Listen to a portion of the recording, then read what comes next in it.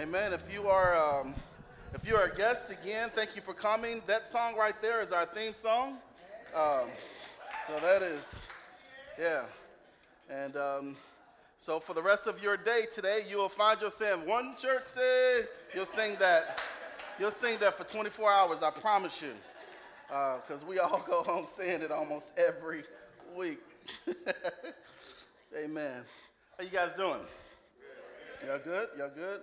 Everybody's hair straight. I know it's rainy and stuff. In Louisville, we act like when weather comes, it's a national disaster. And so everybody's safe. Did you have to swim to get in?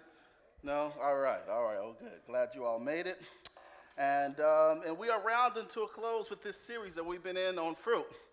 And as we've been breaking down the fruit of the Spirit, and have you guys enjoyed the series? By the way, amen. All right, well, cool. Glad you have.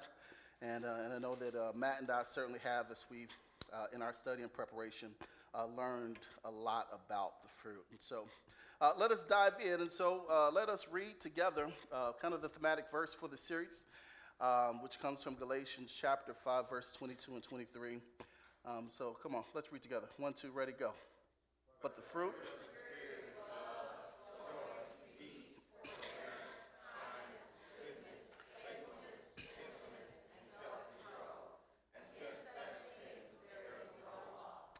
Amen. Pray with me. God, may the words of my mouth and the meditation of my heart may it be acceptable in your sight. Oh Lord, you are our strength and our Redeemer. Lord, may this time of sharing from your word, may it be fruitful. May the people hear from you, that all of us, both speaker and hearer, leave here today changed. This is our prayer. And it's in your name we pray. Amen. Amen. During his term as president, President Lyndon B. Johnson was somewhat overweight. And in language that only a wife can share with her husband, she says this line to him: "You can't run the country if you can't run yourself." And President Johnson adhered to the advice of his wife and soon thereafter lost about 23 pounds. Amen. My wife says stuff like that to me, it doesn't come across so nicely. Yeah. When it comes to self-control, as we dive in for this final of the series, the fruit of the Spirit, it's kind of unique. We've talked about the traits and how they all work together, that it's not fruits. They're not individual fruits. It's not like love is a banana and patience is an apple. No, they're all together. You can't have one and not have the other. They all work in tandem together. I'll say something about two of the fruit, or two of the traits specifically. When you talk about love, which we dealt with the first week, and today as we close out with self-control, I'd say that, when it comes to those two traits, love would be like, it'd be like the why. It's the why that we do things. And so you can't talk about the fruit of the Spirit and how things are interconnected if you can't say or understand that love is like the motivation beyond our why we do what we do. We because we love and because we are loved, the rest of the traits kind of flow out of that or come from that. And if love is like the motivation, if it is the why, then I'd say that self-control is kind of like the motor. Love is the motivation. Self-control is kind of like the motor. It's the engine behind it. It is with self-control. Because I love, my motivation, the motor then is because I have control of myself in this world, then, I'll be gentle with people. I'll be patient. I'll be kind. I'll be faithful. I'll have goodness flowing from my body. And today, in order to see what this looks like, let's look at the Master himself as he teaches us and shares with us what self-control looks like. And so, if you have your Bibles, open up to the Gospel according to Luke chapter 4. And we'll just be reading for the first 13 verses from the New International Version. And a very familiar passage of Scripture that we'll kind of unpack today. Luke chapter 4, beginning at verse 1. And as always, it's available for you on the screen. Listen to what it says. Jesus, full of the Spirit, left the Jordan and was led by the Spirit into the wilderness, where for 40 days he was tempted by the devil. He ate nothing during those days, and at the end of them he was hungry. The devil said to him, "If you are the Son of God, tell this stone to become bread." Verse 4, Jesus answered, "It is written, man shall not live on bread alone." Verse 5, the devil led him up to a high place and showed him in an instant all the kingdoms of the world. And he said to them, "I will give you all the authority and splendor. It has been given to me, and I can give it to anyone I want to. If you worship me, it will be yours." Jesus answered, "It is written, worship the Lord your God and serve him only." The devil led him to Jerusalem and had him stand at the highest point of the temple. "If you are the Son of God," he said, "throw yourself down from here, for it is written, he will command his angels concerning you to guard you carefully. They will lift you up in their hands so that you will not strike your foot against a stone." Jesus answered, "It is said, do not put the Lord your God to the test." When the devil had finished all this tempting, he left him until an opportune time. Amen. This is like a dramatic scene if there's ever been one. To kind of bring you up to speed of what's taking place, just chapter 3, right before this, Jesus had been baptized by his cousin, John the Baptist, in the Jordan. You remember that? You remember how beautiful it was as John baptized Jesus, the heavens parted and God himself spoke from heaven and he said, "This is my beloved son in whom I am well pleased. Hear ye him." Beautiful scene, man. Jesus immediately leaves that place and now we find him in the wilderness. And in the wilderness, the Lord of Lords, the Messiah Jesus Christ, encounters the adversary himself. Face to face with, Hollywood couldn't do this well enough. Jesus and the adversary are now face to face. They are close and they are having an altercation. Like, this is awesome to me, right? The Bible tells us that during this time he was led by the Spirit and he meets the enemy and the enemy begins to tempt him. Now in this, what you'll see is a glimpse into the ways in which the enemy typically tries to lead us and tempt us. And then Jesus kind of models for us how do we resist the temptation or the tricks of the enemy. Can I run down just these 3 quick things for you, then I'll show you what this looks like for us? There are 3 ways typically, it's not complex, in which the enemy always tries to tempt us. Any way that you are tempted, it can fall under one of these categories. The first one, I like y'all to talk. Can we talk today? It's rainy, so I know y'all, Don will be sleeping in a couple of minutes or so. I gotta have y'all talk to me to keep him up, all right? All right. The first one is the lust of the flesh. Say the lust of the flesh. All right, so keep this in mind that Jesus has been fasting for 40 days and 40 nights, which means that he is hungry. And the devil knows this, and the devil approaches him in his hungered state. And the first thing that he says to him is, "Hey, listen, you've been hungry. It's been 40 days. How about you take one of these stones and you turn them into bread?" Now, what some people argue is the temptation here, or the challenge to Jesus, is that Satan is challenging his authority as the Son of God. That's not the case. That's why Jesus didn't even entertain that "if you are the Son of God," which the enemy said 2 times in this passage. The challenge is as to whether or not in his weakened state will Jesus use the power that was given to him, not for self-gratification. Basically answering the question, just because you have power enough to do something, that does not mean that you should. Jesus' power was not given to him to gratify his own flesh. That's why he teaches the disciples a little later on that I did not come to be served, but I came to serve. And so the challenge of the enemy here is as to whether or not he will use his power for self-gratification. That's the lust of the flesh. We'll dig in just a minute. Say lust of the flesh. The second thing then is the lust of the eyes. Say lust of the eyes.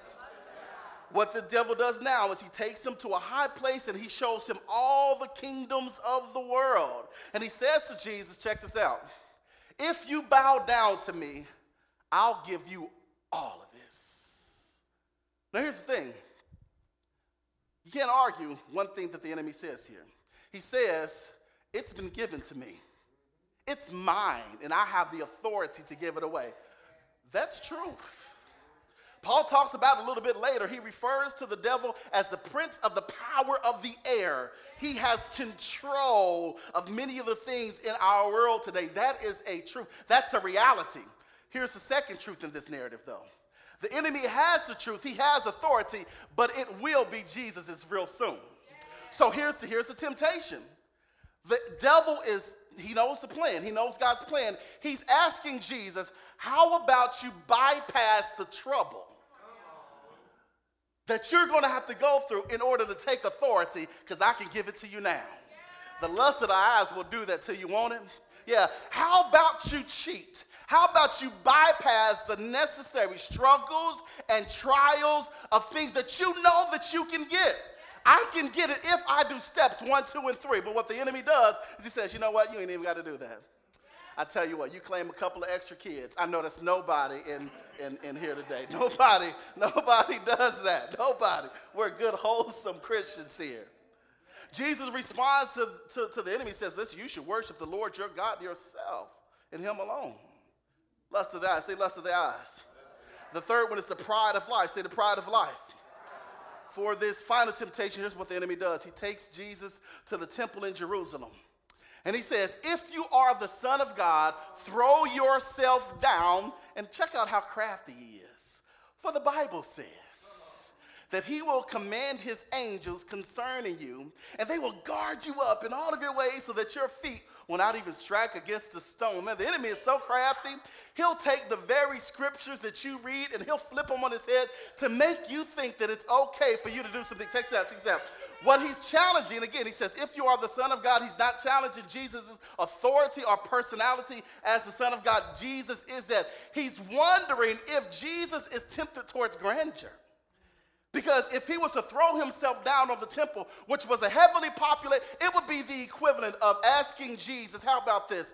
If we were talking about here, we'd say, listen, throw yourself down from the PNC Tower at lunchtime so that all the people would see you and they see the angels come for you, like, oh man, that Jesus is great. The pride of life, the challenge to us as humanity is this. Is the limit, or the value rather, of who you are limited to how many followers you have on social media? How many likes you get when somebody launches the is who you are, is it married to what people think about you?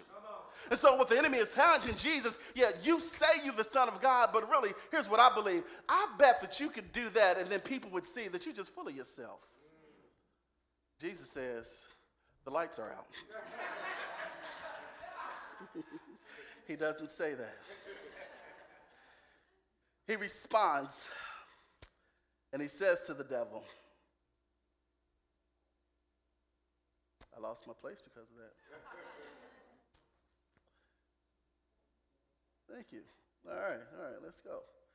All right, he asked Jesus, that thou should not put the Lord your God to the test. There we go. So those are the three tests, right? The lust of the flesh, the lust of the eyes, and the pride of life. Anything that you experience in life in regards to temptation, you can put them under those three categories. I guarantee you, the enemy's plans and tricks have not changed at all. They're all the same. Here's what I'm not trying to teach you today. I'm not trying to teach you that when you come upon one of those temptations, if you simply quote a scripture like Jesus, everything will be okay. Because we've tried it, right? Yeah, it's not about just quoting scriptures. I mean, as we see, the enemy quoted a scripture when trying to trick Jesus. It's not just that simple. But if you really want to know how Jesus was able to have control, self-control from this temptation, you got to go back up to verse 1. And in verse 1, this is what you'll see. Jesus, full of the Holy Spirit, left the Jordan and was led by the Spirit into the wilderness. That's it. How did Jesus withstand the temptations of the enemy? Verse 1, Jesus was filled with the Holy Spirit, and Jesus was led by the Holy Spirit. How did Jesus resist the temptations, the lust of the flesh? Jesus was filled with the Holy Spirit and was led by the Spirit. The lust of the eyes, Jesus was filled with the Holy Spirit and led by the Spirit. The pride of life, Jesus was filled with the Spirit and he was led by the Spirit. And take note that when it's talking about him being full of the Holy Spirit, if you're wondering what that looks like, it's basically saying to us that Jesus was fully complete. He was complete. What happens with temptation, when the enemy brings these things to us, is he hits an area where we feel incomplete.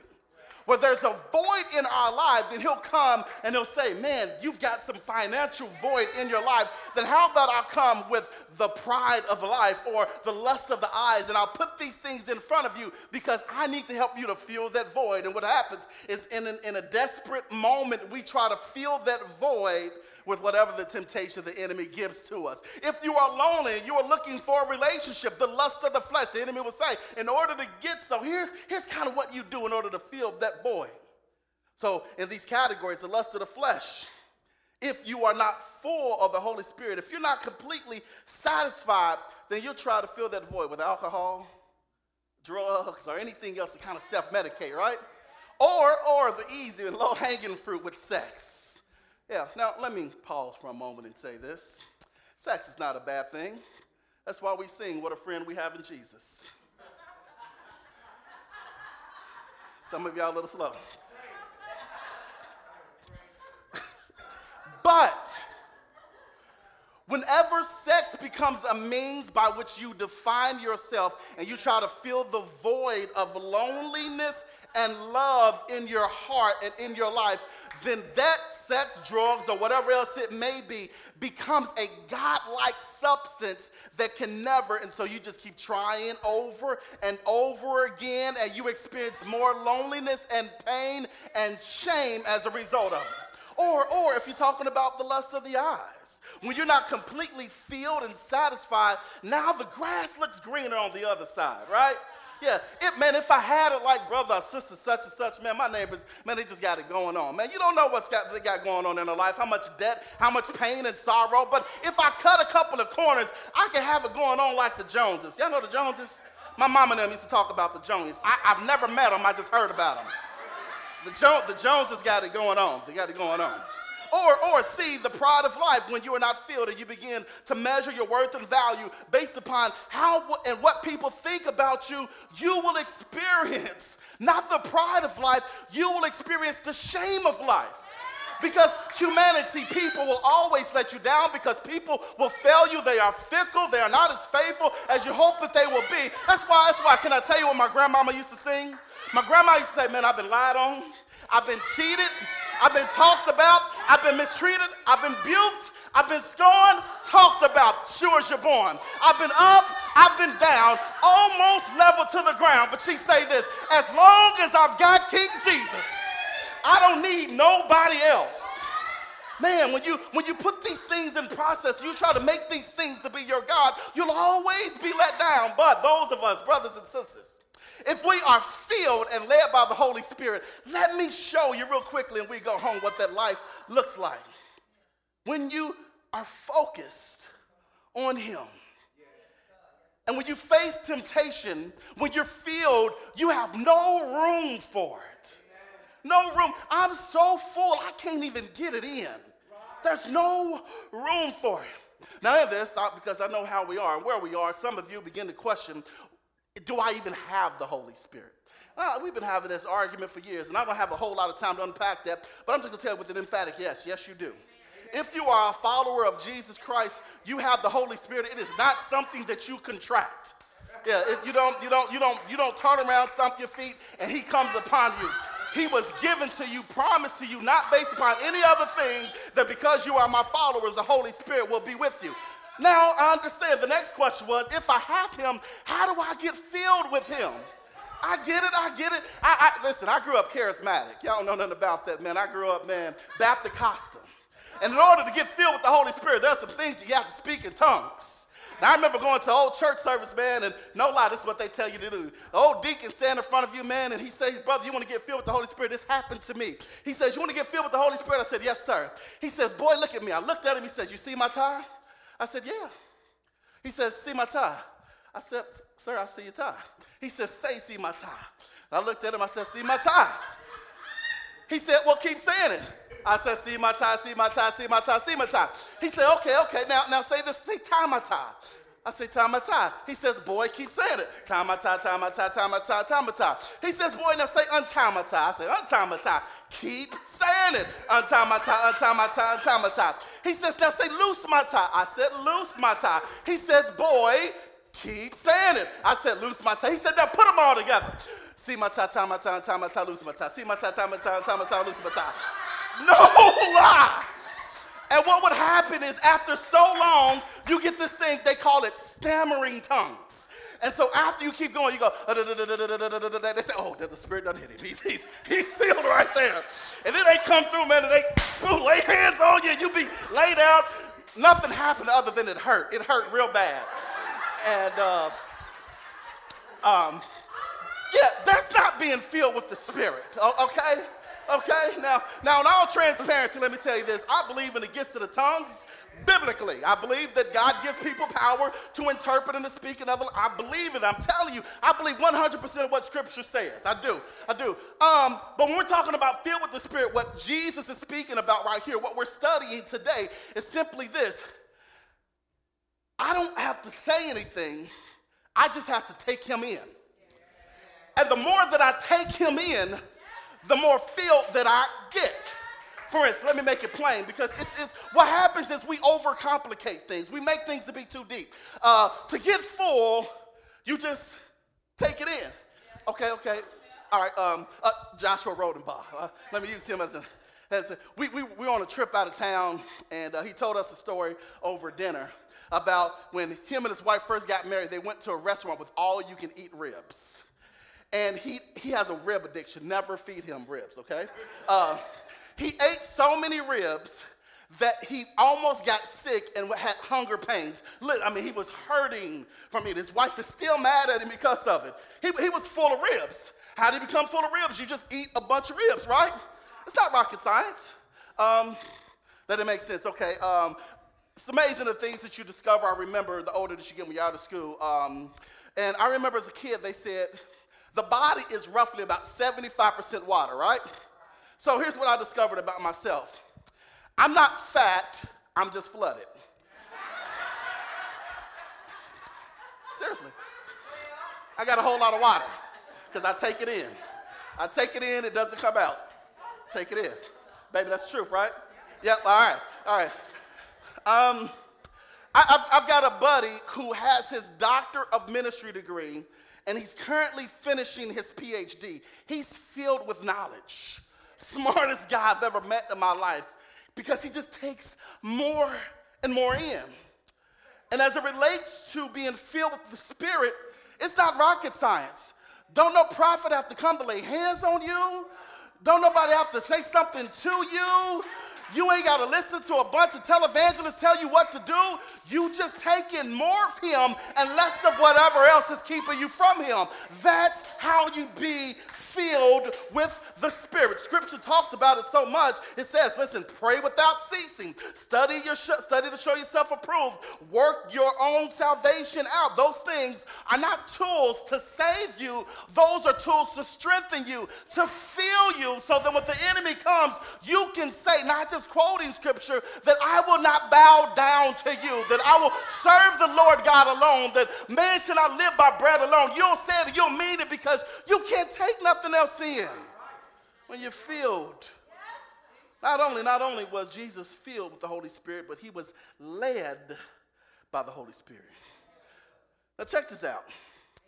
He was filled, which means that he was completely satisfied. Secondly, the satisfied Savior, then he is led to encounter the enemy. So here's where this has been taught wrong over the years.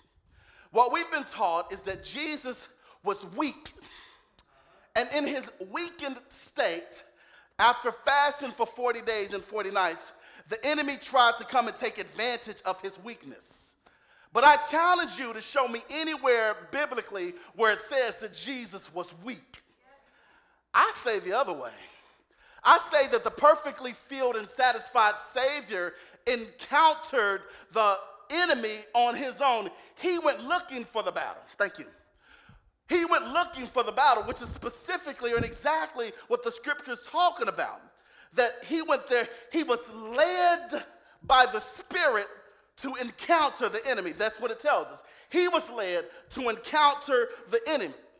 This idea of him being weak and the enemy coming at him along the same lines of the hippie Jesus. And Matt and I have been trying to do a good job over the last year and a half of trying to explain that hippie Jesus doesn't exist. That's a caricature that we need to let go of. That our Jesus is strong. And the strong Jesus, although he had fasted for 40 days and nights, in his strength, filled with the Spirit, was led to engage the enemy. He took the battle to him. Now, this isn't uncommon in Scripture. You think this is the only time? Read a little bit further, and what you'll discover is this. You'll discover Jesus sitting around with all of his boys. They have a conversation. Jesus says, "Whom do men say that I am?" They say, some say Elijah, some say John the Baptist or one of the prophets. He says, "Well, who do you say that I am?" For Peter speaks up and says, "You are the Messiah, the Son of the living God." Jesus responds, "Simon Bar-Jonah, Simon son of Jonah, flesh and blood did not reveal this to you, but the Holy Spirit. And upon this rock I will build my church, and the gates of hell," listen to this, "the gates of hell will not prevail against it." The gates of hell are not there to keep hell in. It's there to keep the church out. So what Jesus is saying is, based upon Peter's testimony, hell becomes paranoid and petrified because the gospel is advancing. And so hell puts up gates. He didn't say the church puts up gates. He says the gates of hell will not prevail against it, because there is strength within the gospel of Jesus Christ that the enemy is fearful of it. That's why we've got to share the gospel. That's why you've got to meet your neighbors. That's why you got to talk about him on your job, at school. That's why, because the gates of hell are fearful of people when they believe the gospel of Jesus Christ. I got a buddy just bought a house, man. He's excited about it, him and his family. He says, "I only have one problem." I said, "What's that?" He says, "My neighbor has a boat in his yard." I said, "Well, maybe he likes to sail." He says, "No, the boat doesn't work." I said, "Oh, that's interesting." And he has turned it into a garden. I said, "That's weird." He says, "I know." I says, "Well, are you going to confront your new neighbor about his boat garden?" He says, "No, I'm going to build a gate so I don't have to deal with it." And in the same sense, what the enemy does, he builds gates so they don't have to deal with us. They create laws so that they don't have to deal with it. They create issues to not deal with it. The media comes up so they don't have to deal with it. And whenever we believe those things, before we believe the gospel, we begin to loosen the power and the grip and the power of the gospel on the planet. The enemy has put up gates. This weakened caricature of Jesus does not exist. He is a stronger, powerful one. I love Jesus in Revelation. Jesus in Revelation is tatted up. Man, he comes up with fire in his eyes. Man, he's got long hair. He's a strong God. He's so strong that he hung on Calvary's cross and he bore the sins of all of humanity from beginning to end. He's our strong God. I make that point to tell you this. If you are going into the battle against temptation and you are playing defense, baby, you're playing the wrong game. We don't face temptation on the defensive. We face it on the offensive. Because when you are filled with the Spirit, you are led by the Spirit of God, it does not matter what the enemy throws at you. You are strong enough, not by your own might, but by the might of God himself, to withstand what you're about to face.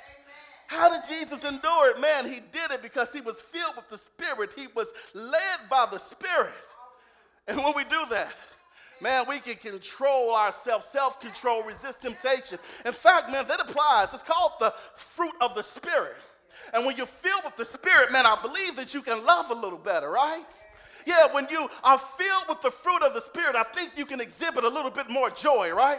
Because joy isn't based upon what we're experiencing in the world. It's based upon the Lord inside of our hearts. When you have the Spirit in your life, man, you've got patience and kindness and faithfulness and gentleness and goodness and self-control when the fruit of the Spirit is inside of your heart and in your life because you are Spirit-filled. Jesus was equipped, right? And because he was equipped, he was able to withstand all the wiles, all the tricks of the enemy. And it didn't win against him. Imagine Jeremiah felt this way as he was stranded still in Jerusalem as the exiles were taken away, suffering under the oppression of the Babylonians.